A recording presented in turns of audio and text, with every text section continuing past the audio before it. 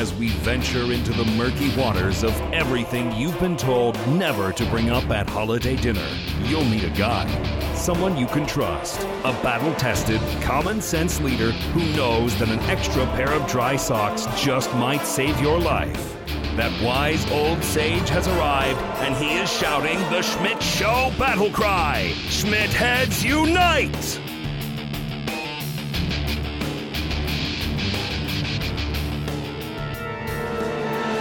Good morning, good afternoon. Almost forgot to plug my headphones in. Good, appropriate, time-appropriate greetings depending on where you are currently located. Or when you're watching or listening to the Schmidt Show podcast. Thanks for joining me. I am your host, Brad Schmidt. We've got a lot to talk about today, so we're going to jump into actually quite a few things here, but we're going to spend a fair amount of time on the discussion about. Well, I actually got to go live on my Facebook page. I didn't actually do that, so. Let me get that done here real quick before we continue too far into the Schmidt Show extravaganza. It is we're going to talk about as we get into things today. We're going to talk about college admission.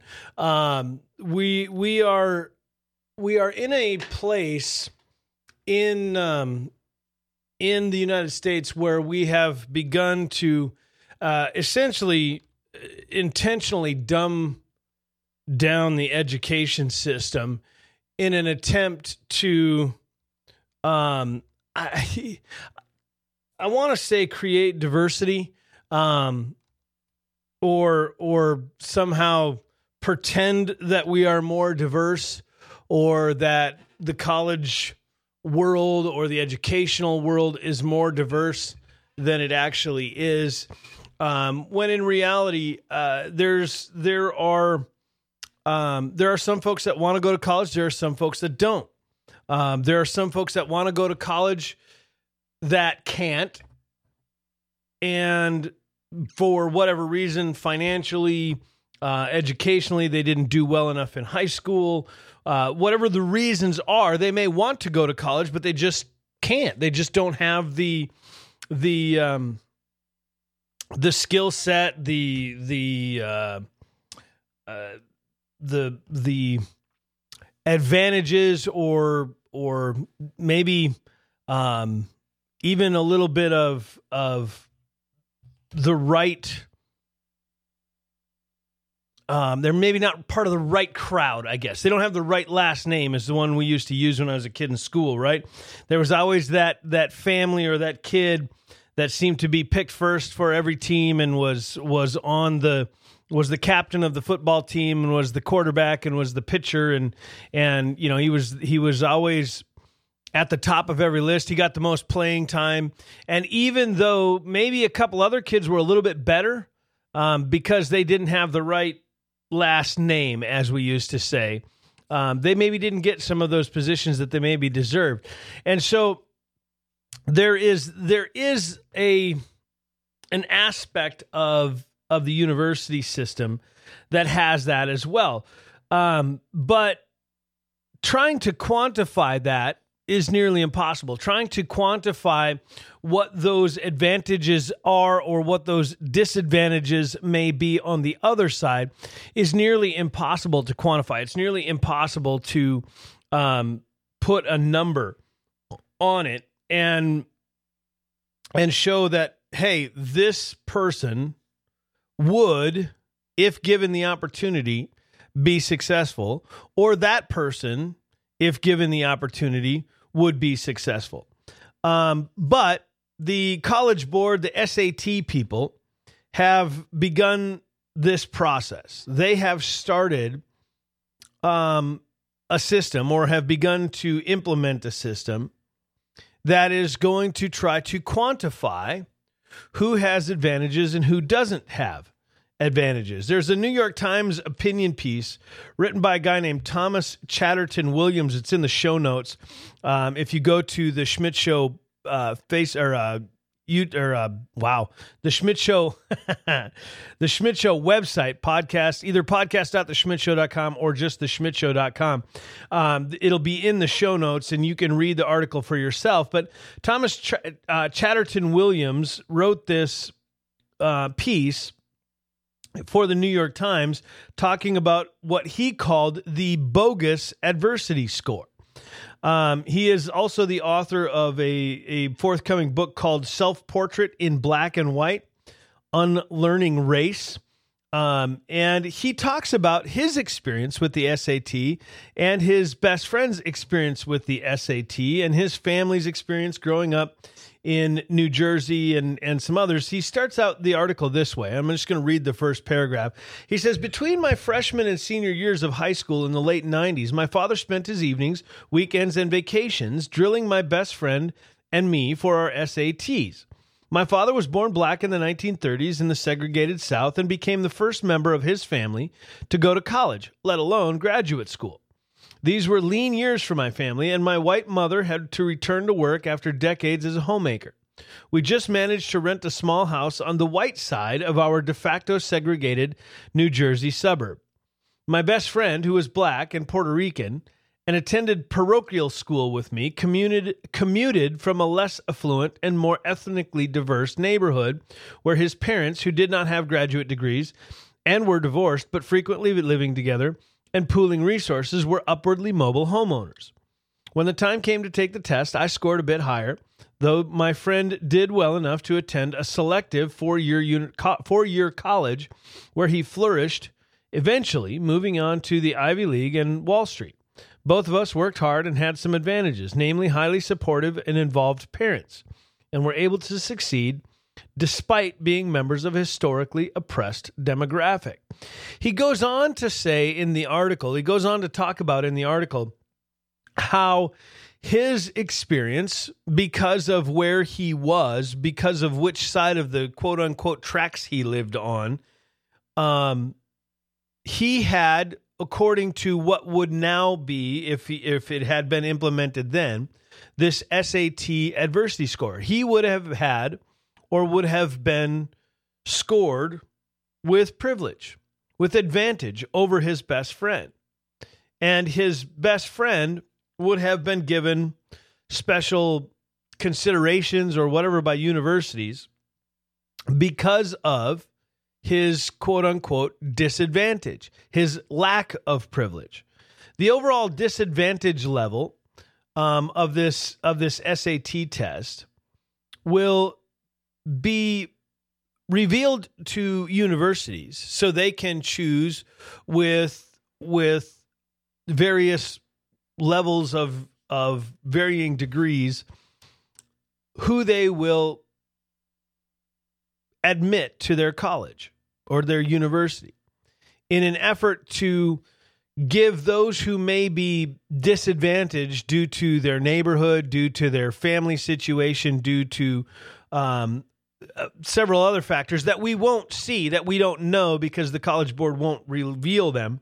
They won't be forthcoming about what those advantages are. I think we're up and running on Facebook now. So for those of you who were wondering about where Facebook is, I think we are up and running. So anyway, this SAT adversity score, they are unwilling to reveal what is in that score. They're unwilling to reveal what all of the factors are. They've said with some generalities that it'll base, crime in your neighborhood. It'll be based on your family's living situation. It will be based on your even ethnicity, which is some of them had talked about, or at least some of the articles that I could find on this had talked about there would be not necessarily straight up race, but the overall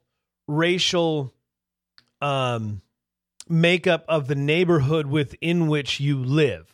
Now, how they do that, I don't entirely know how they determine whether or not your neighborhood is overwhelmingly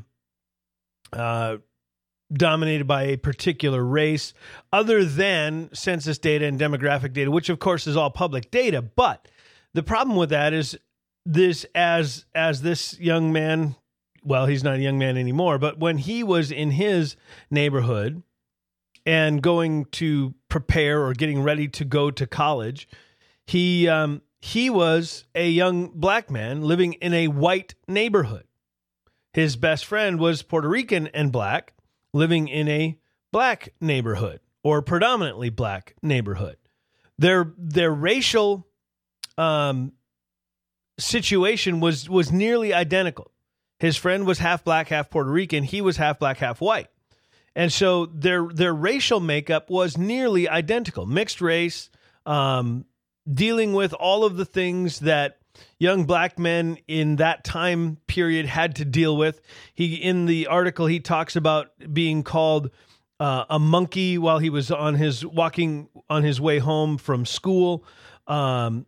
He talked about having to deal with, and this isn't necessarily a racial thing because my biological father was also alcoholic, but they each had various things that they had to deal with. He talked about his dad going through or growing up with his dad, who was essentially an emotionally abusive alcoholic. Even though he was educated, even though he had gone to college and was also highly supportive of helping him get to college, it didn't touch on the nuance of his life, that even though dad was supportive and wanted to help him get into college, it didn't change the fact that he was an alcoholic and emotionally abusive, as he points out in the article. And so this idea of the adversity score is something that should concern you, especially if you are a parent with kids growing up and preparing for college. My daughter actually just graduated from the university last weekend and is going on to work on a master's degree. But she would have been, because our community is something like 88% white or something like that. The whole town, not just the neighborhood, not just the neighborhood, but the entire town is 80% white.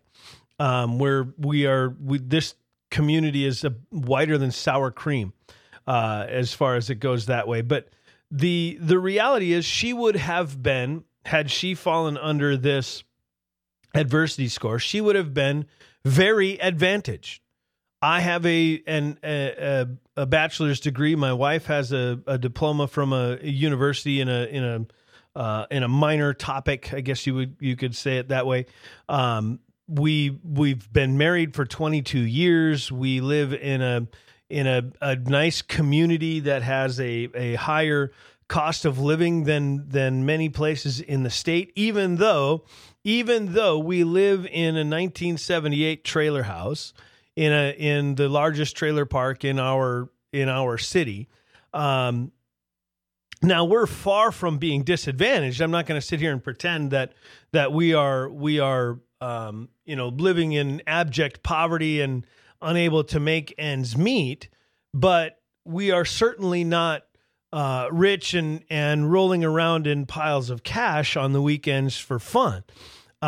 We are on a budget. We do the Dave Ramsey every dollar budget. We have to watch our P's and Q's. We're putting money away for retirement and all of those sorts of things, but we're not driving around in new cars and leasing the latest and greatest of the highest end, BMWs and Mercedes. I drive an 06 Honda Ridgeline, and my wife drives a 2012 Nissan Altima, neither of which are high-end vehicles.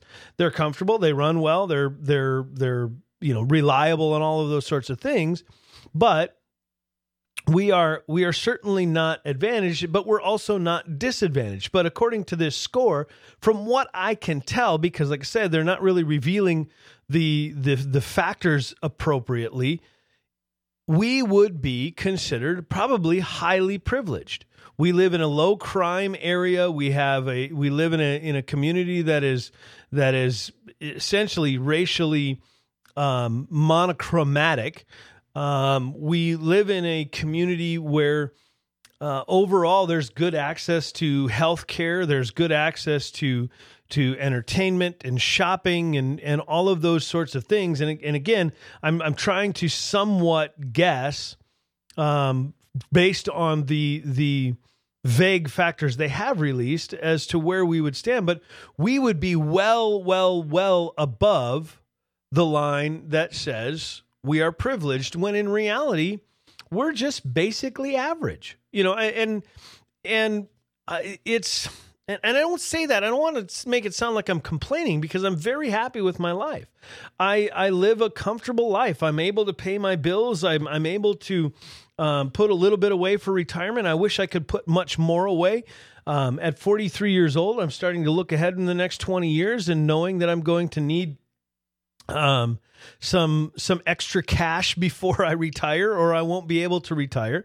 So, I'm making some choices in my life. I don't, like I've said, I live in that trailer house. And I mentioned this on my terrestrial radio show multiple times. I don't know that I've ever mentioned it here, but I live in that trailer house not because I have to, not because I can't afford anything else, but because I don't want to afford anything else. I don't want to. I would rather take the money that I'm earning and put it away for retirement, to use it. My son and I do competitive trap shooting, and we've traveled around the country a few different times. Not a lot, I think 4 or 5 times in the last 3 years.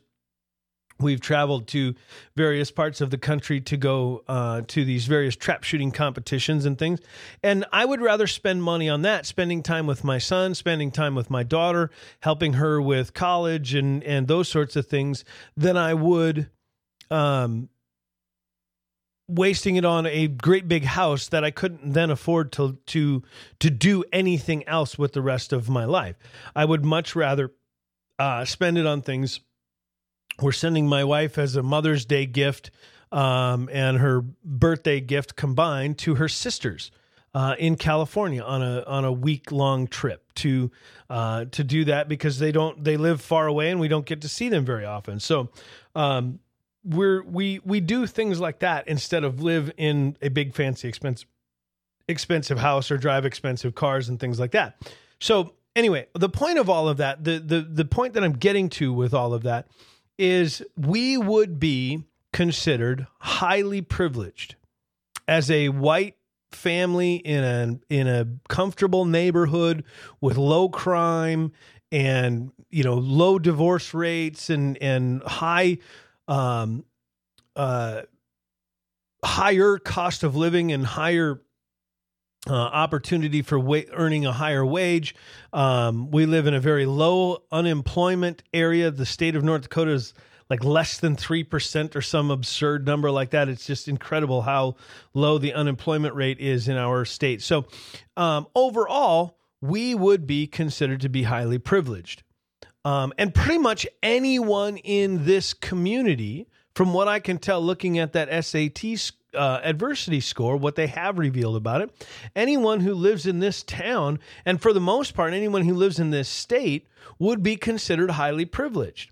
And I can tell you from experience that there are a lot of people in this community who are anything but privileged.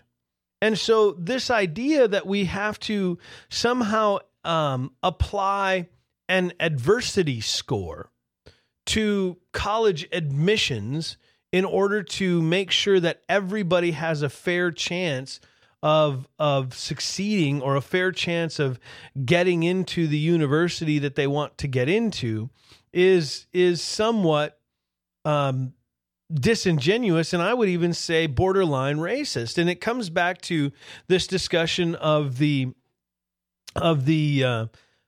affirmative action stuff, right? There's been a magnitude of debate on the issue of I always forget the name of this, and I just said it. Affirmative action. There's been a magnitude of debate that has overwhelmed nearly every other discussion as it relates to college admissions when you start talking about affirmative action.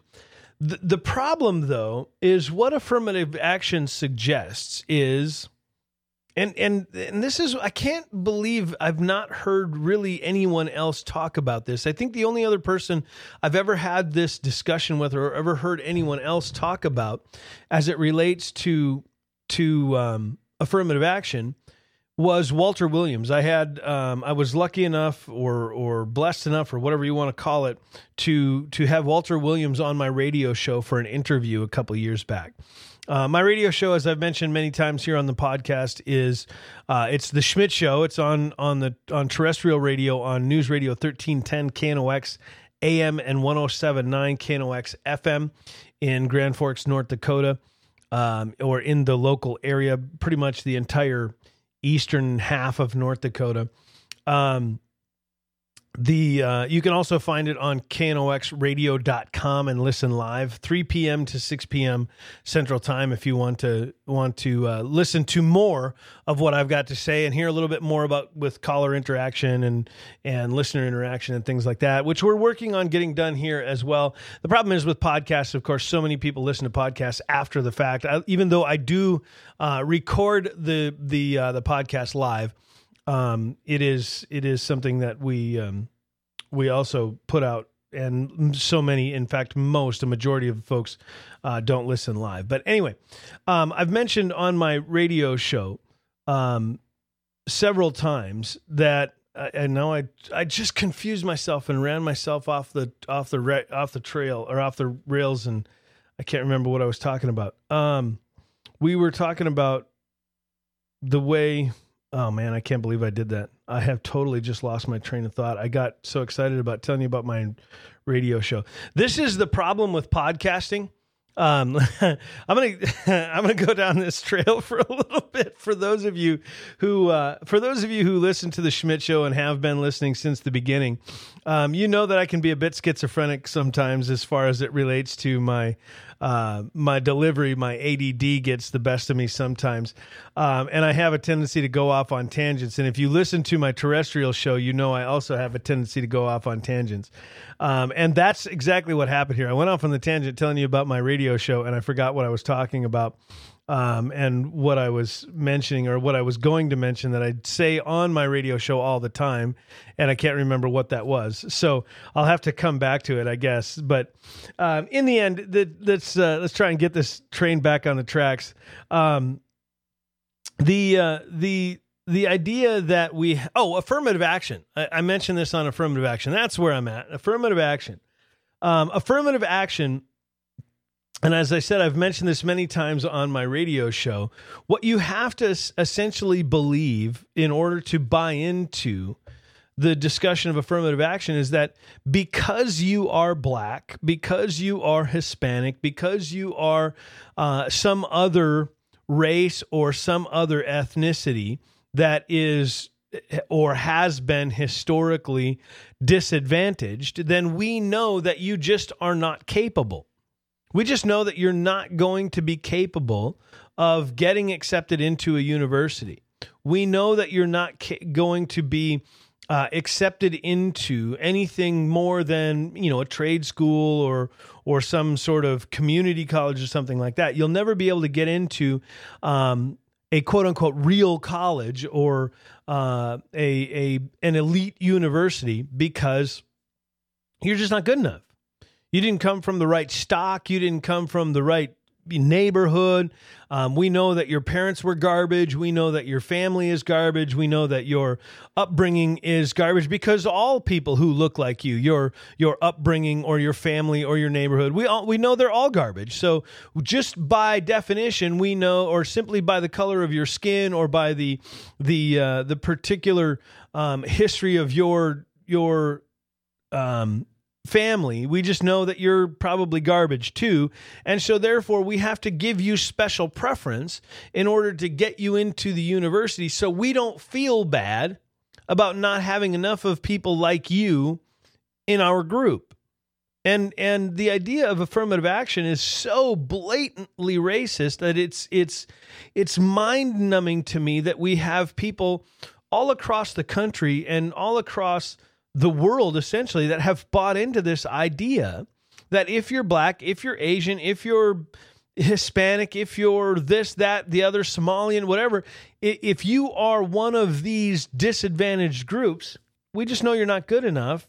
So we're gonna treat you differently than we would treat the white kids. Like that. I mean, that is the definition of racism. That is exactly what racism is. It's treating people differently simply because of the color of their skin. And for the life of me, I cannot figure out why this is so popular among a group of individuals who claim to be so anti-racist and anti-discrimination. That to me it just doesn't make sense. So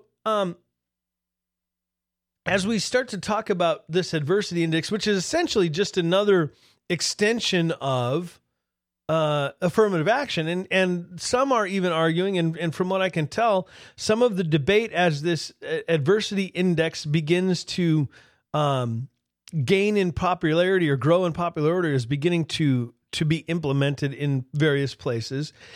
At the same time, there are various court cases that are seeing affirmative action cases, affirmative action laws shot down by various judges, acknowledging that by giving a particular individual simply due to their race a special privilege, that is by definition discrimination and therefore illegal. So some of the affirmative action laws are being struck down.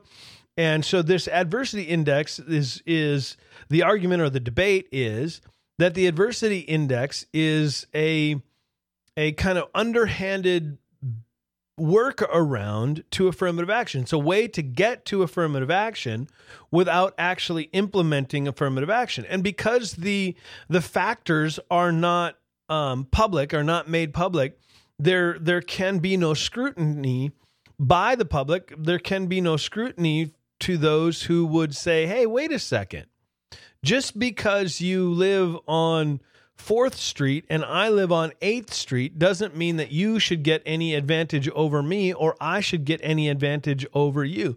Just because 5 of your neighbors are of a particular ethnicity and 5 of my neighbors are of a different ethnicity, that we should be given or chosen for universities or colleges or other things, because eventually some of these things will be applied in other areas as well, that you should get some sort of privilege or I should get some sort of privilege. That is, by definition, discrimination. It says the overall disadvantage level will be a part of what's called an environmental context dashboard. It incorporates demographic and census data to profile high school students along a scale from 1 to 100, relative poverty, opportunity, and achievement on the SAT in relation to their classmates. A score north of 50 indicates adversity. Below that threshold lies privilege. And colleges, of course, will see this number, but students will not. We've already talked about that. But here's what this Thomas Williams writes about that. He says, though there are a near infinitude of ways, both explicit and subtle, to experience challenges in life, the adversity index will restrict itself to just 3 categories: neighborhood environment, family environment, and high school environment. Like, those 3 things in the minds of the people running this test determine your ability to succeed. Where you grew up, what your home life was like, and what you experienced in high school. And if those 3 things aren't in line with some arbitrary idea of what privilege looks like, then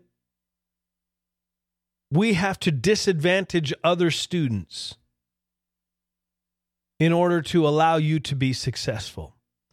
And the sinister nature of something like that is problematic, to say the least. And the reason I say that it's sinister is that we are not only essentially telling these students that, look, we know that you're not capable of doing this on your own, so we're going to give you a special privilege. We're going to give you a head start, whether you need it or not. Because we just know that you're garbage. We just know that you're not good enough. We know that you're not smart enough. We know that you didn't have the right privileges growing up, that you were somehow disadvantaged. The second reason that it is so sinister is that it dumbs it down for everyone else. That those who are achieving naturally will not have to or not be allowed to be rewarded for their hard work. And so if you can simply get into college based on or get a special level of funding or a special level of student loans or whatever based on your demographic, it creates a host of other problems. As we've seen with the recent college scandal, the college entrance scandal, Yale and Stanford and a few others, Aunt Becky getting her kids into school by being fake members of the water polo team or whatever it was. That situation proves that with the right resources, anyone can cheat the system. Given the enough time to kind of think it through, and especially if you have access to resources, anyone can get into college. And how that works in this particular situation, let's just say, for example, that Aunt Becky, with her millions of dollars of Full House money, I don't know if she's actually a millionaire or not, but she's obviously got some money. With her millions of dollars of Full House money, if she is able to,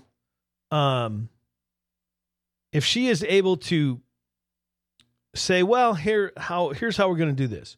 We're going to buy a house.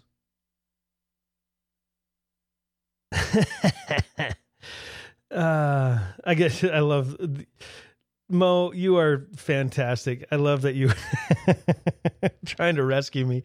I did have a squirrel moment there. The way this plays out with Aunt Becky and her millions of dollars of Full House money is what they do is they buy a home in a garbage neighborhood. They can afford to buy a $5,000 house in a rundown, deserted area of Detroit, or a $10,000 house in a rundown area of South LA or East LA or West LA. I don't know what is the rundown part of LA.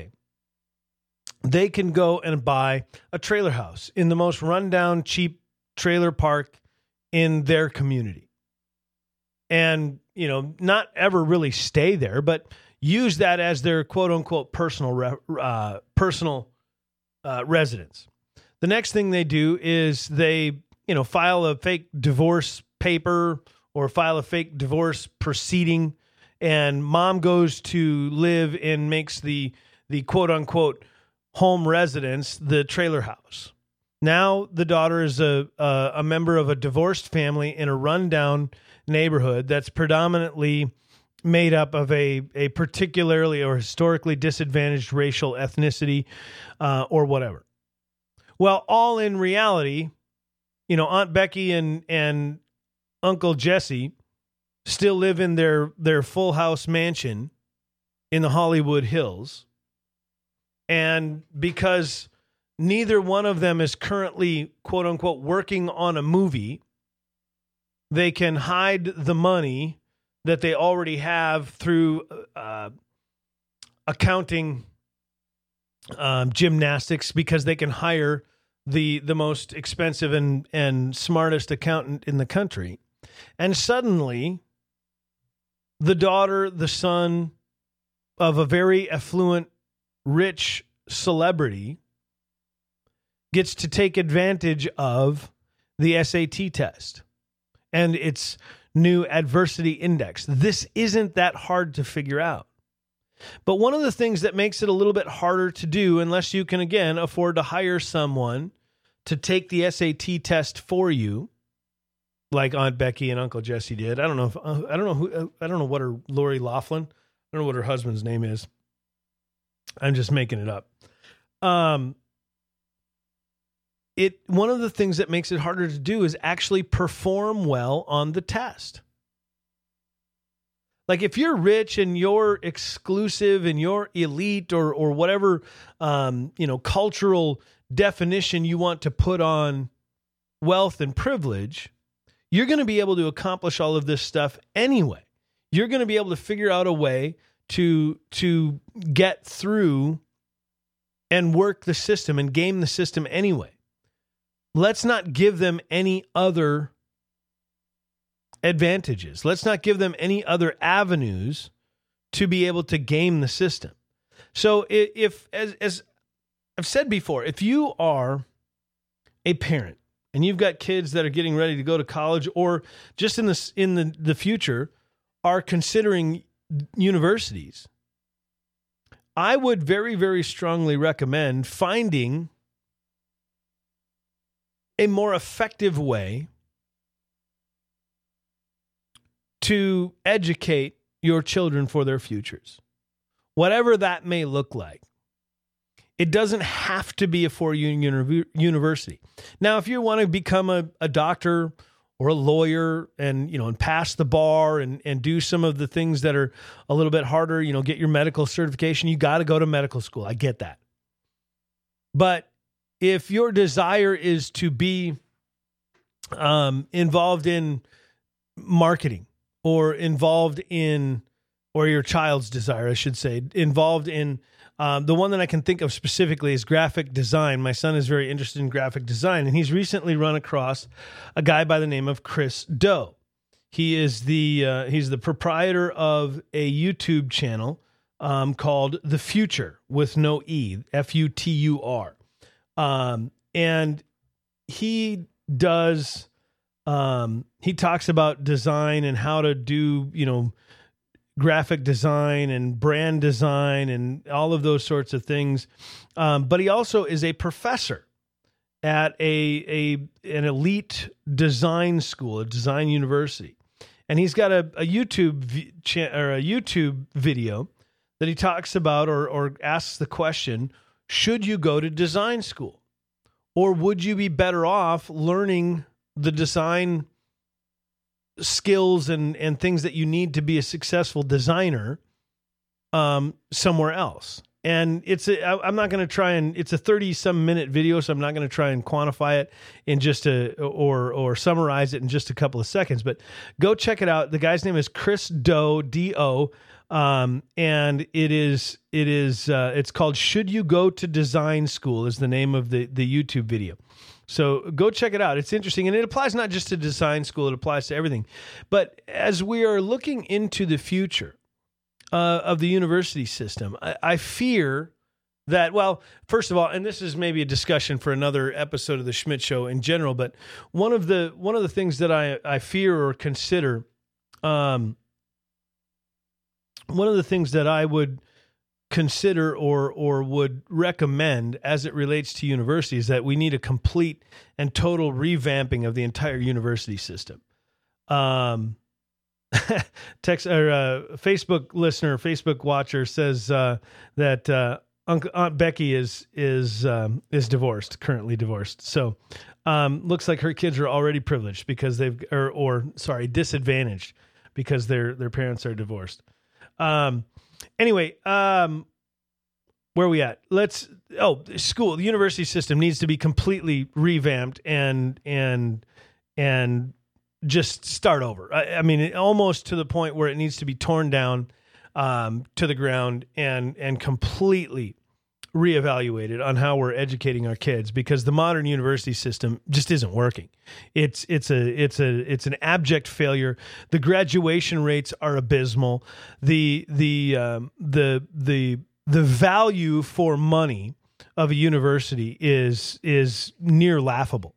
I mean, you think about the money that you spend, and he talks about this in this YouTube video, should I go to school or should I go to design school? He talks about that's a very elite design school. It's a $500,000 investment to go to this design school. It's a very, very elite, top of the top, best of the best design school.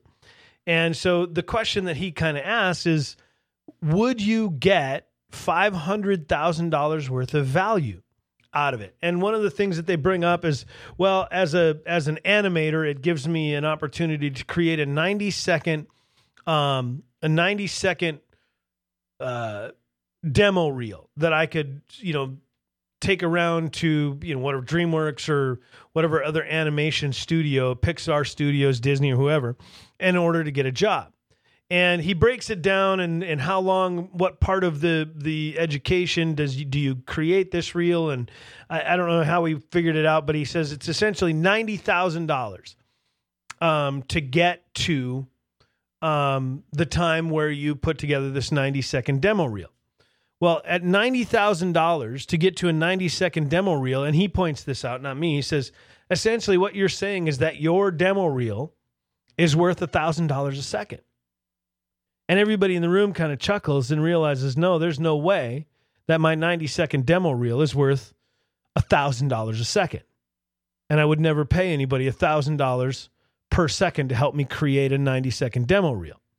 And so the point being is, if you are looking for university, if you are looking for education for your kids, if you're looking at it for yourself, I would seriously consider finding ways to be creative in doing that.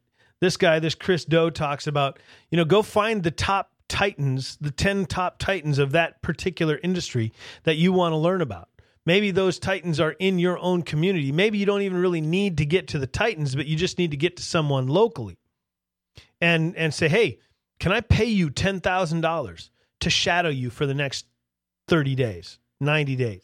Can I pay you $10,000 to learn from you over the next month or 6 months or 3 months or whatever it is? And most of them are going to say, sure, why not? You can give me $10,000 to follow me around, learn from me, and you'll be better off in the end because you'll learn it real time from the real people who are doing the real work.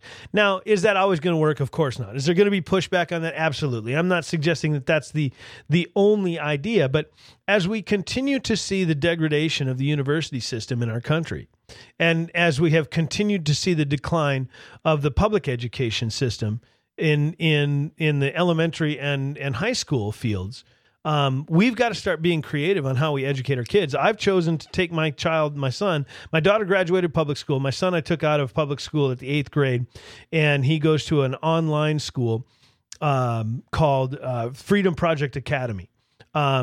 He's not doing his homework quite as effectively as I would like. But that's not on the school, that's on him. And I think every high schooler I've ever met, at least at some point, didn't want to do their homework, but that's another discussion for another day as well. But yeah, I've chosen to go, I don't want my child in this toxic environment. I want them to be able to learn and experience and dig into the world in a more efficient way, a more cost-efficient way, and find a way to get a better education, because the public school system, the university system, isn't getting it done. And that's a huge problem. We rely on, as a society, we rely on a quality education system that is fair and educates all children and all young people with integrity and character and morality and all of those sorts of things.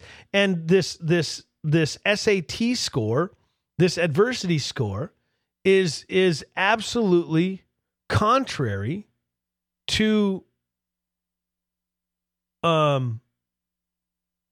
everything that we understand about those principles of education.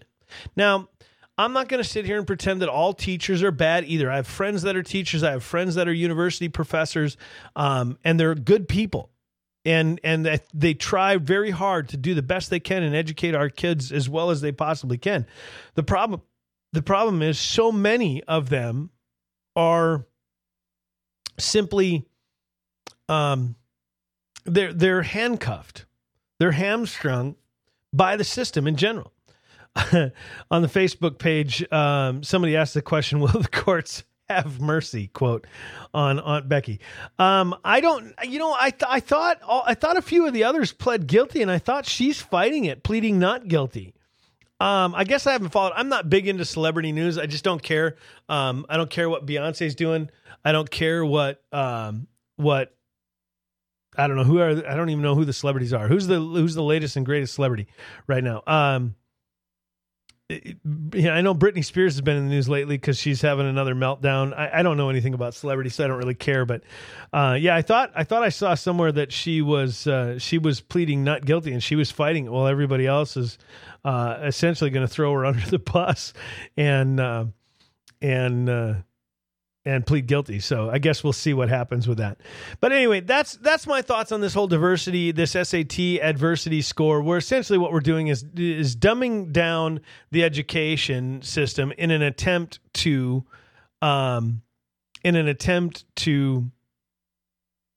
create some false sense of diversity. All I know is this. We all know that you all listen to the Schmidt Show. You know the Hig. You've seen the Hig. He's out again today filling in for the broadcast company that I work for.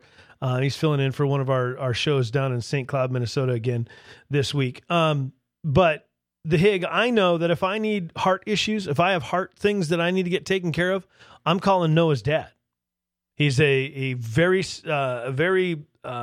qualified and highly skilled heart doctor, but he's Indian. He's originally from India. You've seen the Hig. You know what he looks like. You know what his dad looks like, therefore, or at least an approximation of what his dad looks like. And so if I'm going to get heart stuff done, I'm going to go see him. And I don't care if he's from India. I don't care if he's white, black, yellow, green, purple. I don't care if he's gay. I don't care if he's transgender. I don't care what he is. Can he fix my heart issues if I have them? That's what I want to know. If I go to a neurosurgeon, I don't care if he's white, male, female, gay, straight, lesbian, transgender, black, Hispanic, whatever diversity identity group, I really, really don't care. I just want to know, are they skilled enough to handle the issues that I may or may not have with my brain? And I think I can't believe some radical feminist is going to go to the hospital with a brain aneurysm in need of emergency brain surgery. And as they're wheeling this person into the operating room, they're going to say, wait. I don't want a male doctor. It's got to be a female doctor. It's about time there was more female neurosurgeons. We need a female neurosurgeon. I'm not going to get this surgery until I get a female neurosurgeon. Because if that's really the principle, if it's all about, feminism or racial equality or whatever, then when are we going to see, feminists or advocates for racial equality and all those sorts of things refuse life-saving surgery or life-saving attention unless they get a particular or particularly diverse individual to perform said life-saving technique, whatever the issue be, right? If the IRS is auditing you and looking to confiscate your house, I bet you don't care if the accountant that's going to help you is white, black, yellow, green, red, male, female, whatever. I bet it doesn't matter. I just want the best accountant who's going to keep me from the IRS taking my house. That's really, in the end, that's really all that matters, is who is going to provide the service in the most efficient way. So anyway, that's my thoughts on the issue of diversity and adversity and all those sorts of things. I want to kind of change gears here and just wrap up on this discussion. Tucker Carlson, apparently, I didn't actually watch the video. I read the transcript of it and I linked to, I don't know, what is this? Real Clear Politics. I put a link in the show notes to Tucker Carlson talking about, quote, nobody hates diversity more than rich liberals. He's talking about Donald Trump, from what I can tell. I didn't read all of it. I just saw it. I thought it would be kind of fun to look at real quick. The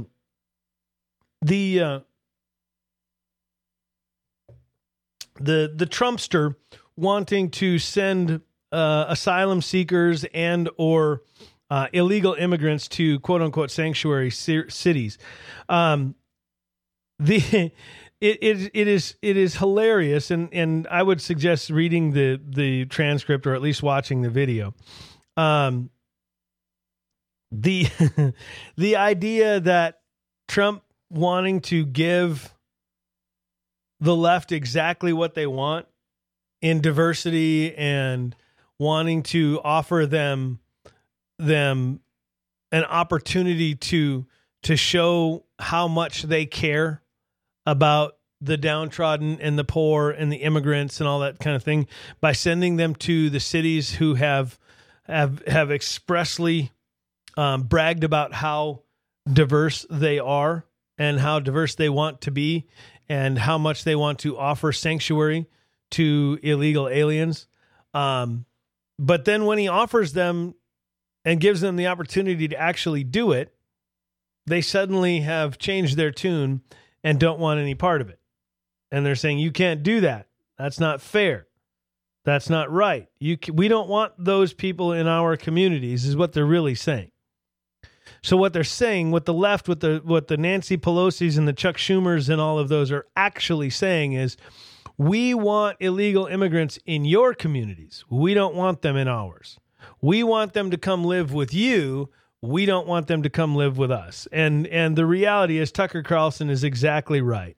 Nobody hates diversity more than rich liberals. The same thing was it Teddy Kennedy. He wanted wind towers everywhere, but he didn't want wind towers out in the ocean blocking his view of the ocean. He didn't want the wind towers screwing up his view from his backyard. That's the reality.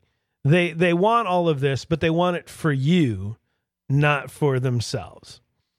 What's good for thee is not good for me is the battle cry of most of the mainstream radical left. So, go check that out. Like I say, I'm not going to go through the whole thing. It's just it's an interesting kind of a side note to dig into. So anyway, this is the Schmidt Show podcast. I am, in fact, your host, Brad Schmidt. Thanks for joining me this week. Once again, we've had a great time spending time with you and talking about this kind of stuff. I appreciate your willingness to be patient with me as we are learning how to do this whole podcast thing. This is episode number 39. So next week is episode number 40. I don't know what that means. Was it 10 months? I think we've been doing this now. We started last year in August. So I appreciate your patience with me as I'm trying to figure out this whole podcasting thing. It's been an interesting adventure. It's been an interesting experience because coming from the terrestrial radio world, where oftentimes it's phone call after phone call and text message after text message that I can respond to and interact with, it's a little bit harder doing an hour-long monologue without interaction from you, the listener, or without interaction from callers and others. So it does make it a little bit more difficult. And I apologize that it causes me, therefore, sometimes to ramble a little bit or get lost in my thoughts as I discuss the various topics. But I appreciate your willingness to be patient with me. I thank you to all of our Patreon supporters for coming alongside of us and helping us out. This stuff is not expensive is not cheap as it is right now.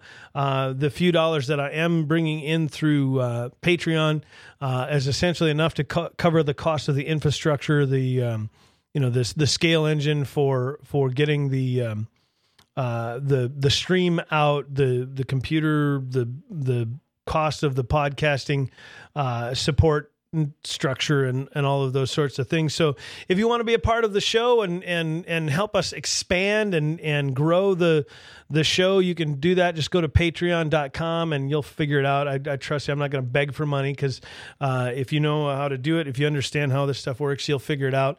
But yeah, if you wanted to help, I certainly won't turn it down. And beyond that, I guess that's pretty much all there is to it for this week. So we will see you in 7 days. Thanks for joining me, and the Schmidt Show is out for today.